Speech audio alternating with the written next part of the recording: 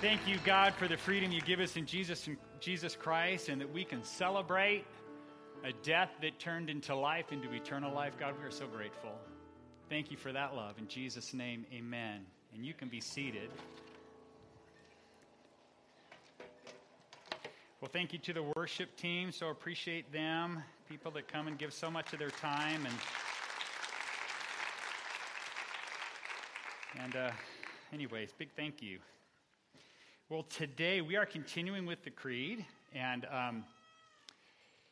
today Jesus suffered under Pontius Pilate, was crucified, died, and was buried. He descended to the dead. Making you smile? See, last week we got to hear about the amazing miracle of the virgin conception and the birth of Jesus, which was awesome. And today we get to spend our time focusing on suffering. Yeah, like I say, putting a smile on your face, and you're ready to take some good notes here as we go through.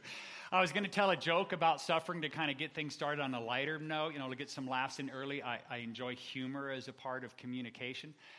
To be honest, as I prepared in the last couple weeks for today, there's just not a lot of humor in it. So I thought, hey, a good joke to get things started, we'll laugh, and then we'll get into the deeper stuff. And, there's just not a whole lot of jokes out there about suffering. It's kind of funny that way. So we're just going to kind of let it go. The couple I came up with would be just groaners, and you'd want to throw something at me. So we're just going to let it go, and you can laugh at me right now, and then we'll move on. And certainly there'll be opportunities to smile in our time together. But this was a tough week for me.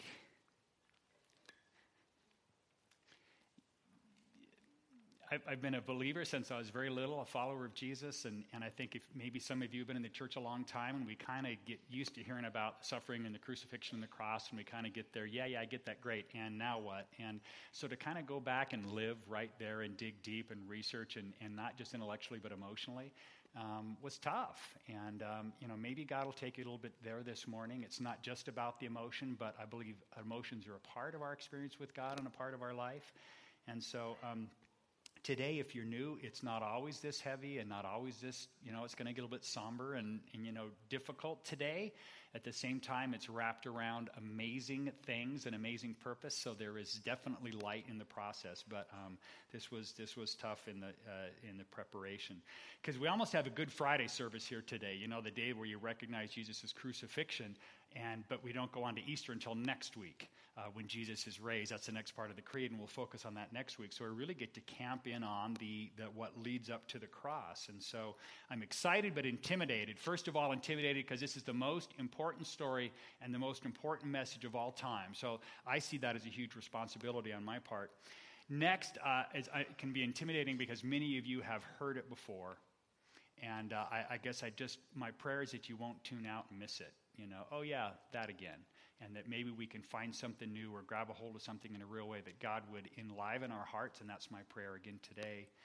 The words of the creed that we're focusing on today, they're really important, and they are to the point. And like many creeds, statements like that, they skip the emotion, and they kind of gloss over the detail and really the color, which we'll flesh out a bit today, but they're just right to the point. And we're going to unpack those words and add some flesh to the bones in a minute. But I want to start by really building a frame. I'm almost going to bring up a big picture frame and put something on it, or maybe put a frame around the outside of the slides to help us remember that everything that we talk about today, all the issues that come up, what Jesus did, what he went through, it's all framed by the fact that Jesus did all of this because he loves you. Okay? Jesus loves me so much that he did all this. Jesus loves me. Now, if you want to follow along in your outline, here's your first fill in the blank. There aren't a whole lot today, but the frame for today, and I'm going to remind you again and again, is that Jesus loves me. That's why all this happened. He wasn't a victim. It wasn't circumstance. It wasn't total, it is going to get somber today in times, but this was not, what a bad deal. I can't believe this happened. This was choice, and we'll talk about that. So after you're writing Jesus loves me, I want you to look up, and I want you to repeat after me. Jesus loves me. Say it. Jesus loves me. Now I want you to say it again. I want you to put the emphasis on the word me. Ready? Real strong on me. Here we go. Jesus loves me. Okay, that's a little different emphasis, huh? Both very true. It's the identity of Jesus and that he loves, but that Jesus loves me, and you could even put your name in there. Everything we talk about today happened because Jesus loves me. me. Great. And so enter in as many times today as you want to say that. So let's look at the words of the creed in detail. And all we're going to do really today is look at these words a couple at a time and unpack them as Scripture reveals what they are. So first of all, it says that, we'll dive right into the good stuff, Jesus suffered. Now, it says he suffered under Pontius Pilate, and we'll get to Pontius Pilate in a minute. We're going to look at the suffering, but I wanted to add to that, he didn't have to, but he chose to. Okay, that's kind of weird. How many of you choose to suffer? Like, oh, good, I want to suffer today. But this is a willing choice he made. We'll talk about that in a minute. I want to frame it that way. And so we're going to take a look at the actual suffering of Jesus. Now, it's interesting to me that the creed that we're covering jumps from, last week we talked about that Jesus was conceived by the Holy Spirit and born of the Virgin Mary. And then we jump ahead 30 plus years to these few days right before the crucifixion and the end of his physical first, the lifetime here. Almost as if these 1, 2, 3 years didn't happen. And isn't that the good stuff? I mean, these are all good things, but it's like all of Matthew, Mark, Luke, and John, there's a little bit at the beginning of several of those Gospels, and then all of them talk about the crucifixion and resurrection. But all those tons and tons of chapters and verses are about he walked with us, he taught us, he worked all these miracles, lots of miracles, raised people from the dead, walked on water, fed the people, cured diseases, healed the blind, on, and he taught great things, and that's not even mentioned in the creed here. We just kind of went right to the end through that process. Jump of 30 some odd years. And so I think the situation, though, is that the suffering of Jesus really describes his life from birth to death. His entire life. It's almost a one-word story of his life, in a sense. And so I want to talk about that suffering. It happened at a number of levels and really started back at his birth, or maybe even at his conception. Because you see, a God till at this point who was all everything, all power, all everywhere, all knowing, all, chose, because he loves me, to limit himself. And even into a womb. And we've all been there. I personally don't remember it. But, my time there. But that's limiting, So for the first time, he says, for a period of 9 months, I'm going to grow inside of Mary, right? And go through this birthing process, and so it's limiting. And yes, that's a suffering that happens from the very beginning. It's suffering for God to take on the form of man, right? That's just what's there. That for us, we think this is life, and it isn't a great life maybe. Sometimes it's good, sometimes it's not. But it's a big deal for a perfect, limitless God to limit himself in that way. You see, for the first time, he had physical limitations. A God had never experienced pain, now experienced pain. Did Jesus ever stub his toe walking around or get hit by something accidentally or working the carpentry shop? I don't know if, Jesus ever hit his thumb with a hammer or something. Ouch, but something fell on him. He got hurt in the process. Jesus got tired for the first time. God had never experienced fatigue. He'd never experienced hunger. All these sorts of things that are part of the human condition that are suffering, all of a sudden are part of his life. Every single day of his life during that time. So this is a big deal. This meant also, talk about suffering, limiting himself to not accessing what I'll call his godhood, all the omnis we talk about. So this is important you understand this theologically. Jesus didn't stop being God. In fact, if you want to be right on, you don't say God became man. That's transformation. God took on the form of man is a theological accurate way to say that. Some of you are interested, some who don't care. But God took on the form of man because he remained fully God. He chose to, the Bible tells us, to not access all of his omnis, his godhood. It's almost like, this is a goofy way, but for me it's always worked like he just sticks all the omnis in his back pocket and says, my all-knowing and my all-power and all those sorts of things. That's still me. I can't not be that. I'm fully God, but I'm just going to put it in my back pocket and not do it. So in fact, when Jesus worked his miracles, when Jesus did all those things, when he had those pieces of knowledge talking to the woman at the well, it wasn't him, it was the Holy Spirit working in him. By the way, if you're a follower of Jesus, the same Holy Spirit that's inside of you. The Holy Spirit worked the miracles through Jesus. He did not access. He limited himself. It was suffering to say, I'm not going to act as God even though I'm God. I'm not going to access those things. Does that make sense?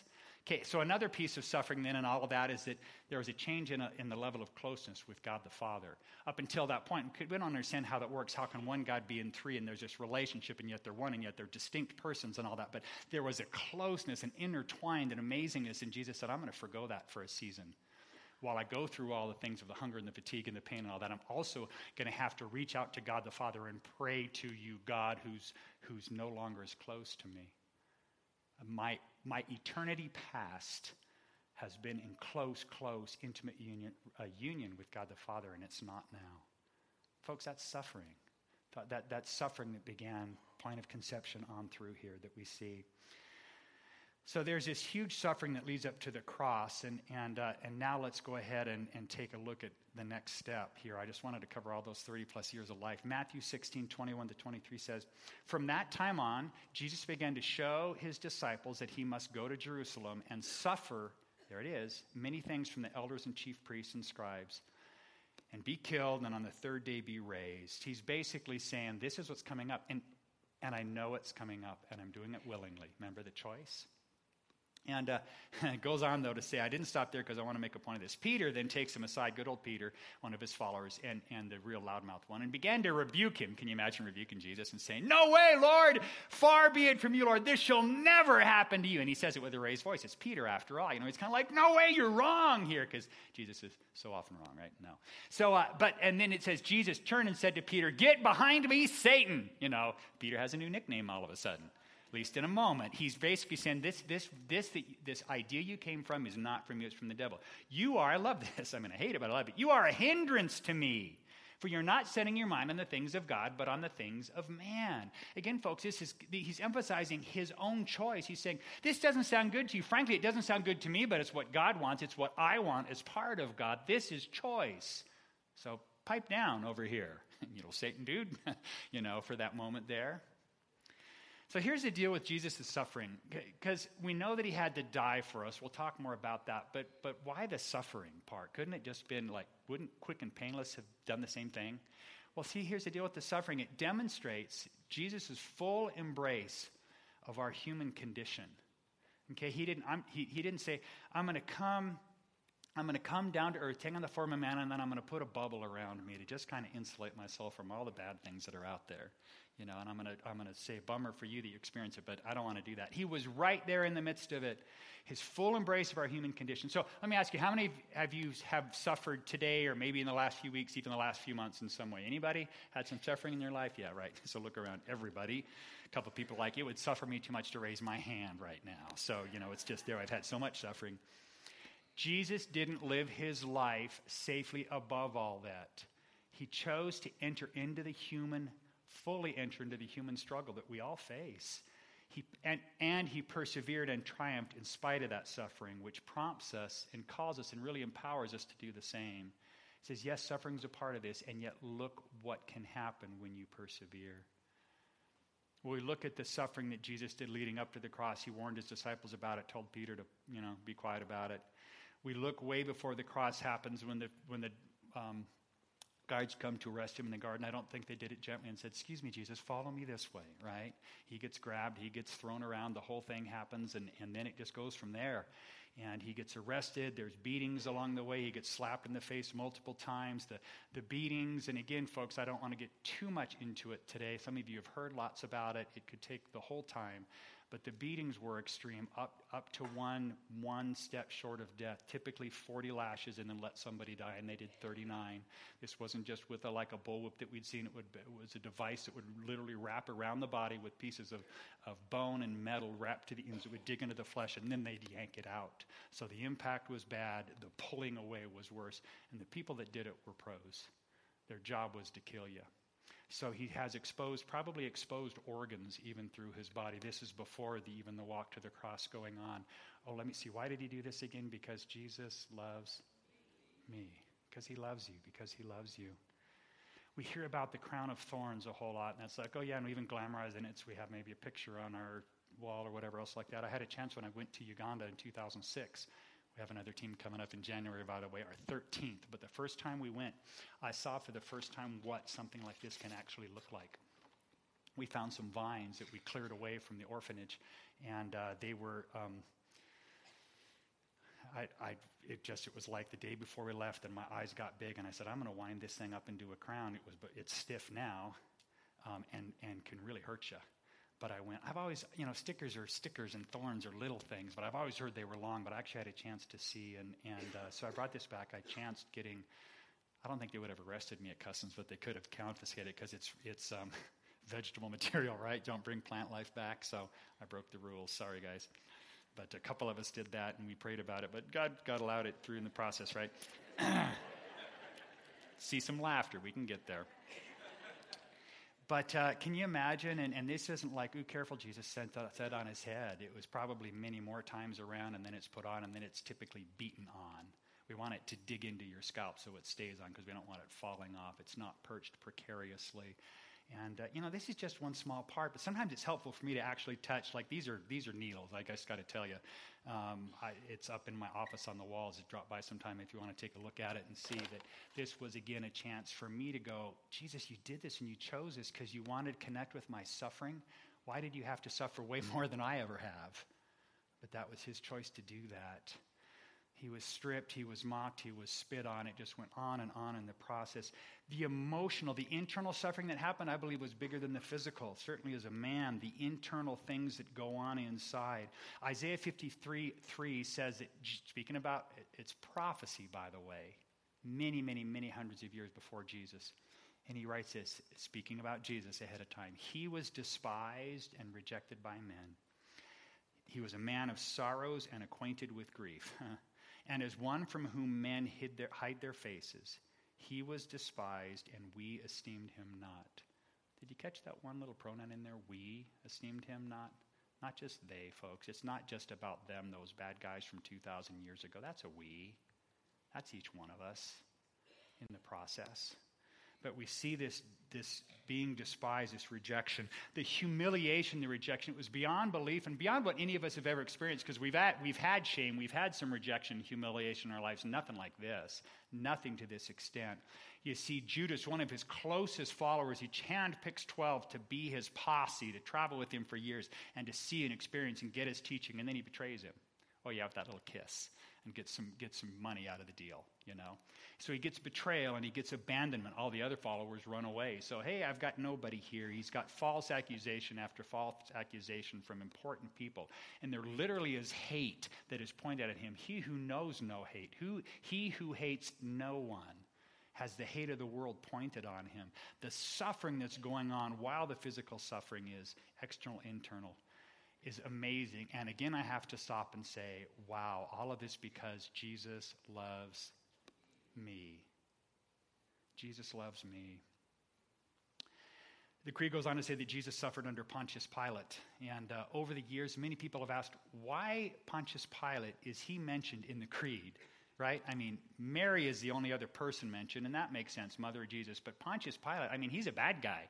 He's a total loser. He's a creep. He's a negative character. He doesn't deserve to have his name verbalized millions of times over the centuries, right?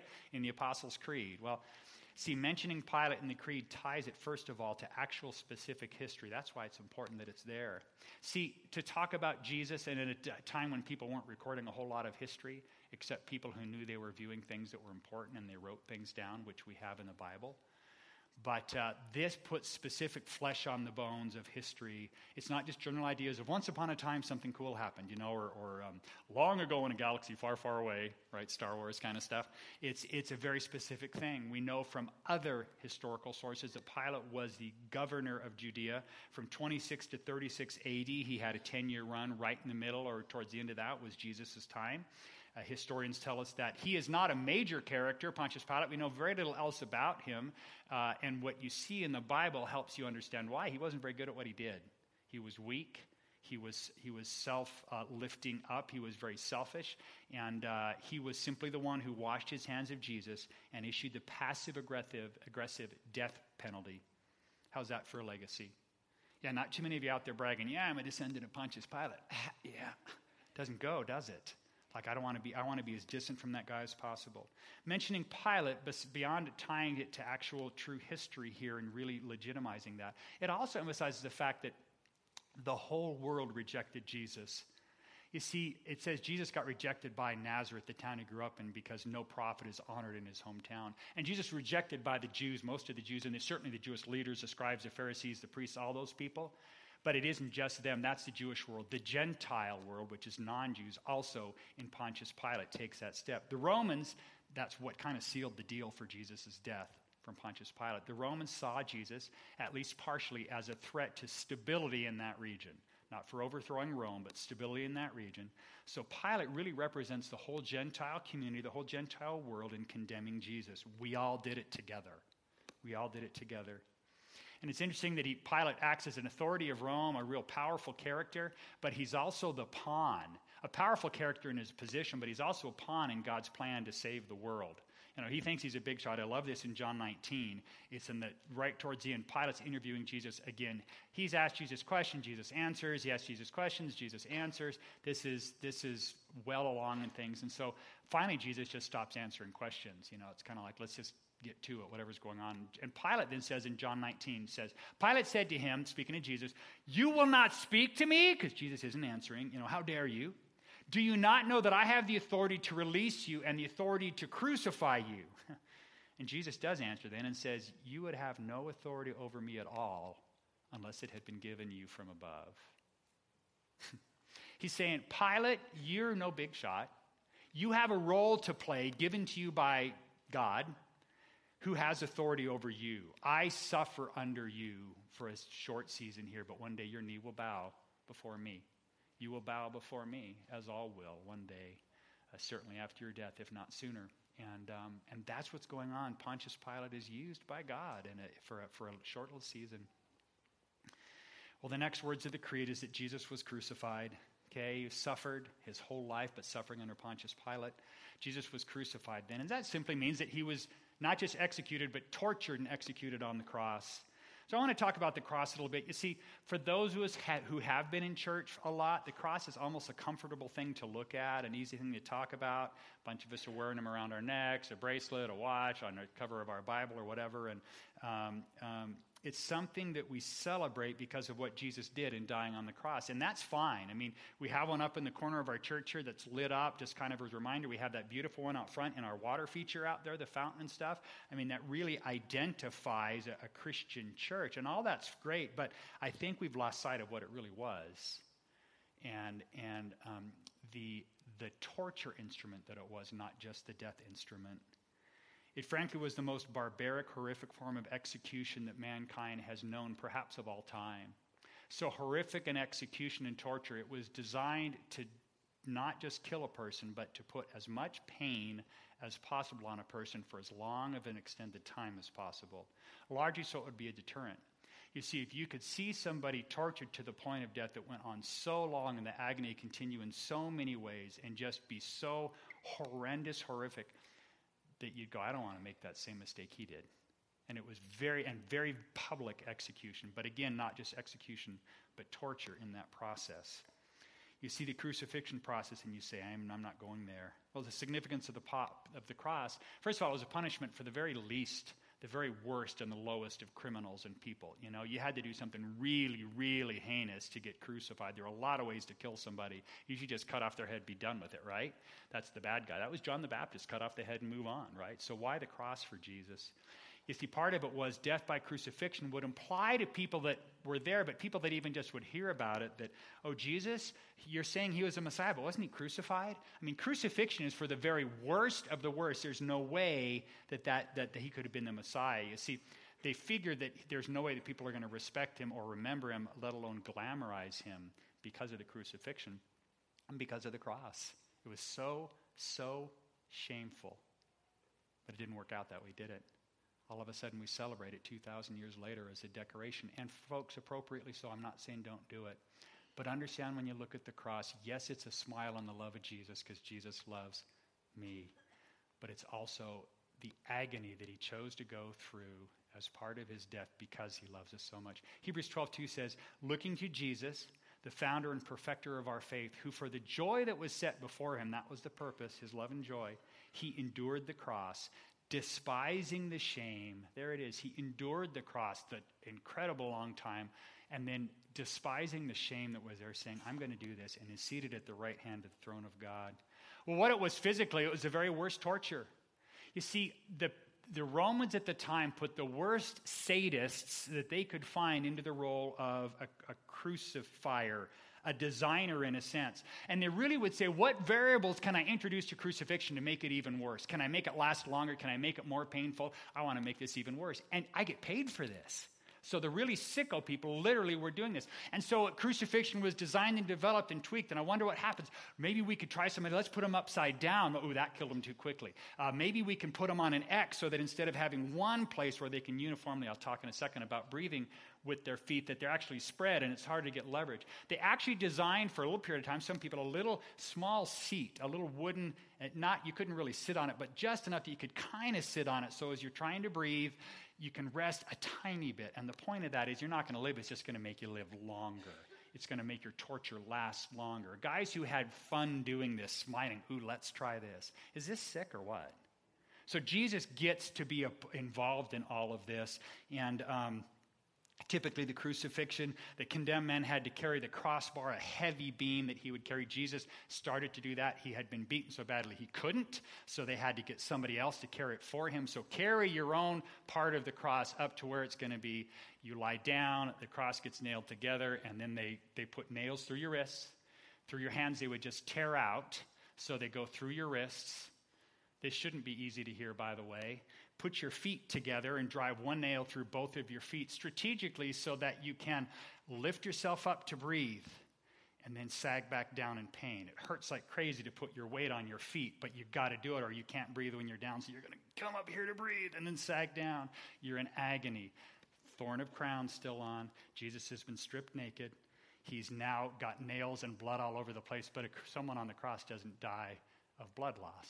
They die of asphyxiation. They finally can't breathe when they lose so much strength that they can't force themselves up to take another breath. And Jesus looks out and sees his mother Mary and John the disciple. And Jesus looks out and sees a world that's mocking him and judging him and says, I'm doing this because I love you and I choose to. The cross is dropped into the hole that's torn upon him, and then the agony begins. Jesus had been beaten to a pulp. We talked about that, and now all those raw wounds, every time he moves on the cross, just reopens the blood and the horrible scene that's there. With each breath and physical movement, it would reopen and re-tear the wounds of the beating. Nightmare-inducing, really. And I remember the frame. He did it because he loves me. Jesus loves me. Keep that frame up when you start to dive into this. Now, this fourth part of the creed we're looking at today is that Jesus died and was buried and descended to the dead. He suffered under Pontius Pilate. He was crucified and he died and was buried. He did indeed truly physically die. Now, some people work hard to doubt this. You see, if Jesus didn't really die, then he couldn't have risen from the dead. So they're going to work really hard to try to prove or at least not believe that he died. And so they can cast doubt on Jesus. Only Jesus' death is the only thing that makes sense in the context of history here, in a sense. You see, crucifixion was torture to the death. That was the point. Now, they went to the criminals on both sides of Jesus and broke their legs, because after a bunch of hours of watching people struggle and people kind of lose interest. They've gone away or whatever. Now the Romans are like, let's just get this over with. Let's go break their legs so they don't have it hurts even more. They really can't even lift themselves much longer, so they're not going to live much longer. Except they get to Jesus and they see he's already dead. So they don't have to break his legs. In fact, to be sure, they shove the spear into his side. It says, and out comes blood and water, the sign of a broken heart, medically. And they realize he's dead. They don't have to break his legs. Now, he's not dead. He's faking it. Some people have claimed. It's pretty obvious when someone's dead on the cross. If they aren't doing this periodically and breathing, they're dead. Having the spear shoved in, they're dead. The beatings and on and on. Very obvious. Now, we talk about death. Death is really the penalty for sin. And see, the sinner has offended God, has separated himself from God with his sin, and he deserves to die. That's every single one of us. And Romans 6:23 starts by saying that the wages of sin is death. That's the cost of sin. So Jesus, the sinless one, the only one who never sinned, he died and willingly received the judgment, the penalty for sin, but not for his own sin, because he didn't have any, but the penalty for your sin and for my sin. 2 Corinthians 5:21, for God made Christ, who never sinned, to be the offering for our sin, so that we could be made right with God through Christ. He says, I'm going to get rid of the separation. I'm going to take your sin on me and bring you back to God. So for the follower of Jesus, physical death is no longer a payment for sin. I've got to die. And it's not a payment for sin. It's really a transfer from mortal life into eternity. It's kind of like the beam me up Scotty in a sense, but better. It's a transfer. And that's the ultimate good news. The sacrifice of Jesus, because he loves us, means we can live forever with God. So after Jesus died, Jesus was buried. It says, and so the Bible tells us that Joseph of Arimathea gives Jesus' body a burial fitting for the rich. He died as a total bottom of the barrel scum criminal, and yet the moment he dies, and he's treated like a king. He gets a burial fit for the rich in this beautiful tomb that Joseph of Arimathea provides. See, usually criminals' bodies on the cross, they were torn down off the cross, nails pulled out. They were just, this is gruesome. The bodies are thrown out on the trash heap outside of Jerusalem. Dogs will eat at them, whatever. Birds will come and whatever they'll do. That's what they deserve.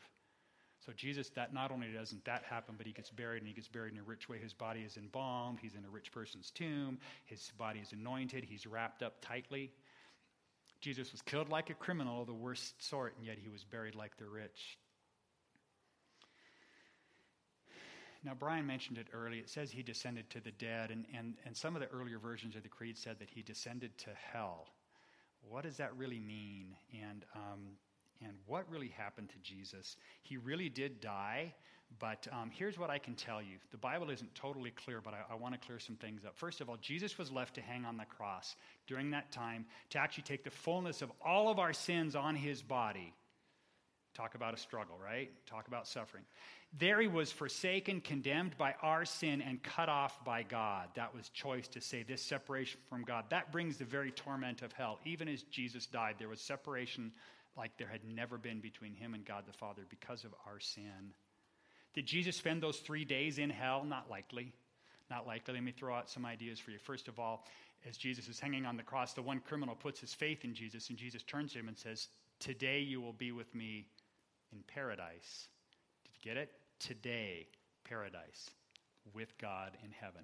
Also, as Jesus dies, he says, "Into your hands." He's talking to God the Father. He's still laden with sin. As I die, does the sin goes to hell? And does Jesus physically take it there? I don't know. Into your hands I commit my spirit. My spirit is going to go to you. So we have that as evidence there. Here's what the best that we figure that he did do.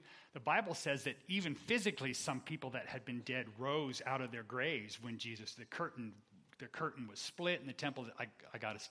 It's going to get too long, but all sorts of things happened, but including the fact that the people of faith before Jesus' time were in a place not in heaven. And I don't have time to go into it, but as Jesus then died, did he go down and take these people now to be with him up in heaven? Did he deposit sin down in hell? There's a passage in 1 Peter that talks about, did he actually descend and proclaim his victory to the fallen angels that had been condemned and were in a holding place there, and basically say, I won? And, God's won the victory, as you knew he always would through that process. All of these things potentially were there, but the suffering ended as he died, and the kingdom began. So bottom line, because here's a whole bunch of information to throw at you. This is your last little bit. He did all of this because he loves us. He loves you. We've said that again and again. So, and do any of you think you deserve this sacrifice, this suffering and all this? Boy, I know we don't, right? So it's a rhetorical question here. So somewhere, I put down in this last little thing, remember the frame. Jesus did this because he loves me, and you get to write that down again because I think it's pretty important. And my response, is it to go, wow. Well, wow is nice, but it's not one of those lines to fill in the blank, because wow is kind of a guttural response. It says, but so what? And so I'm pretty certain that all of this means I should do something. And so it would start with just simply gratitude. I think at some point, maybe at every point of my breathing life, I would say thank you, thank you, thank you for doing this, for choosing to do this because you love me, even though I don't deserve it. And then beyond gratitude comes submission, when I say I've got to just get down, I've got to bend my knee or get down on my knees and submit to a God who loves me this much, to say thank you. and I want to submit to you, and I want to live for you. It leads into the next one, which is worship. The love you give me, I want to express that love back to you in worship in my life, not just my singing, but the way I live my life. How could I do any less? How could I really do any less in light of what I've just seen? And maybe, just maybe, it's a renewed purpose and commitment to tell somebody else, to tell others. Because I only heard it because I came to a church like this, or from my parents, or from whatever your story is. There's someone else in your world, in your workplace, in your neighborhood, in your family, in your household, who needs to hear this, who needs to know how much Jesus loves you, and not just, oh yeah, the cross, that's something that some people wear as a decoration. That's my response to a God who loves me so much and suffered for me and died for me to be able to give me forgiveness from my sins. Now, next week we get to talk about the resurrection, which is the party time.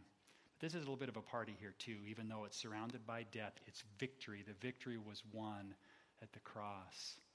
And I want to have gratitude. I want to have submission. I want to have worship. And I want to be bold and loving enough to tell somebody in the right way, in the right time. Would you pray with me? Father, thank you for today and for your love for me, your love for us. You didn't have to do it. I want to be reminded of that, Lord. You didn't have to do it. Oh, but thank you that you did. And Father, I pray that it would mark my life, not just because I gave my life to you and you are in me, Holy Spirit, but then you are changing my life from within so that I say thank you and submit to you. You remake me and you motivate me and you lead me and you guide me. That worship starts happening and people see that, and then I can tell people about you. Maybe you're here today and you've never given your life to Jesus. You maybe have heard this for the first time, or maybe you've heard this for the 100th time, but you've never responded. Jesus loves you so much. He went through all this and more to offer you new life, forgiveness, and eternal life, and you simply receive it by saying, I believe, by asking for forgiveness, confessing, admitting that you're a sinner, that you've blown it, you've made mistakes, you've strayed from God. And then ask him to lead your life. The God who loves you more than anything wants to lead you in his ways. Father, just thank you again for your love. In Jesus' name, amen.